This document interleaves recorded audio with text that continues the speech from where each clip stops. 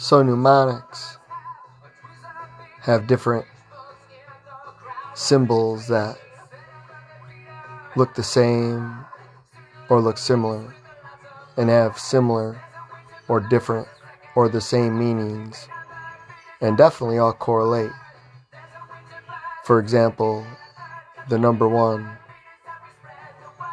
the letter I, the lowercase l, or the line all look the same, as well as a circle or an O or a 0.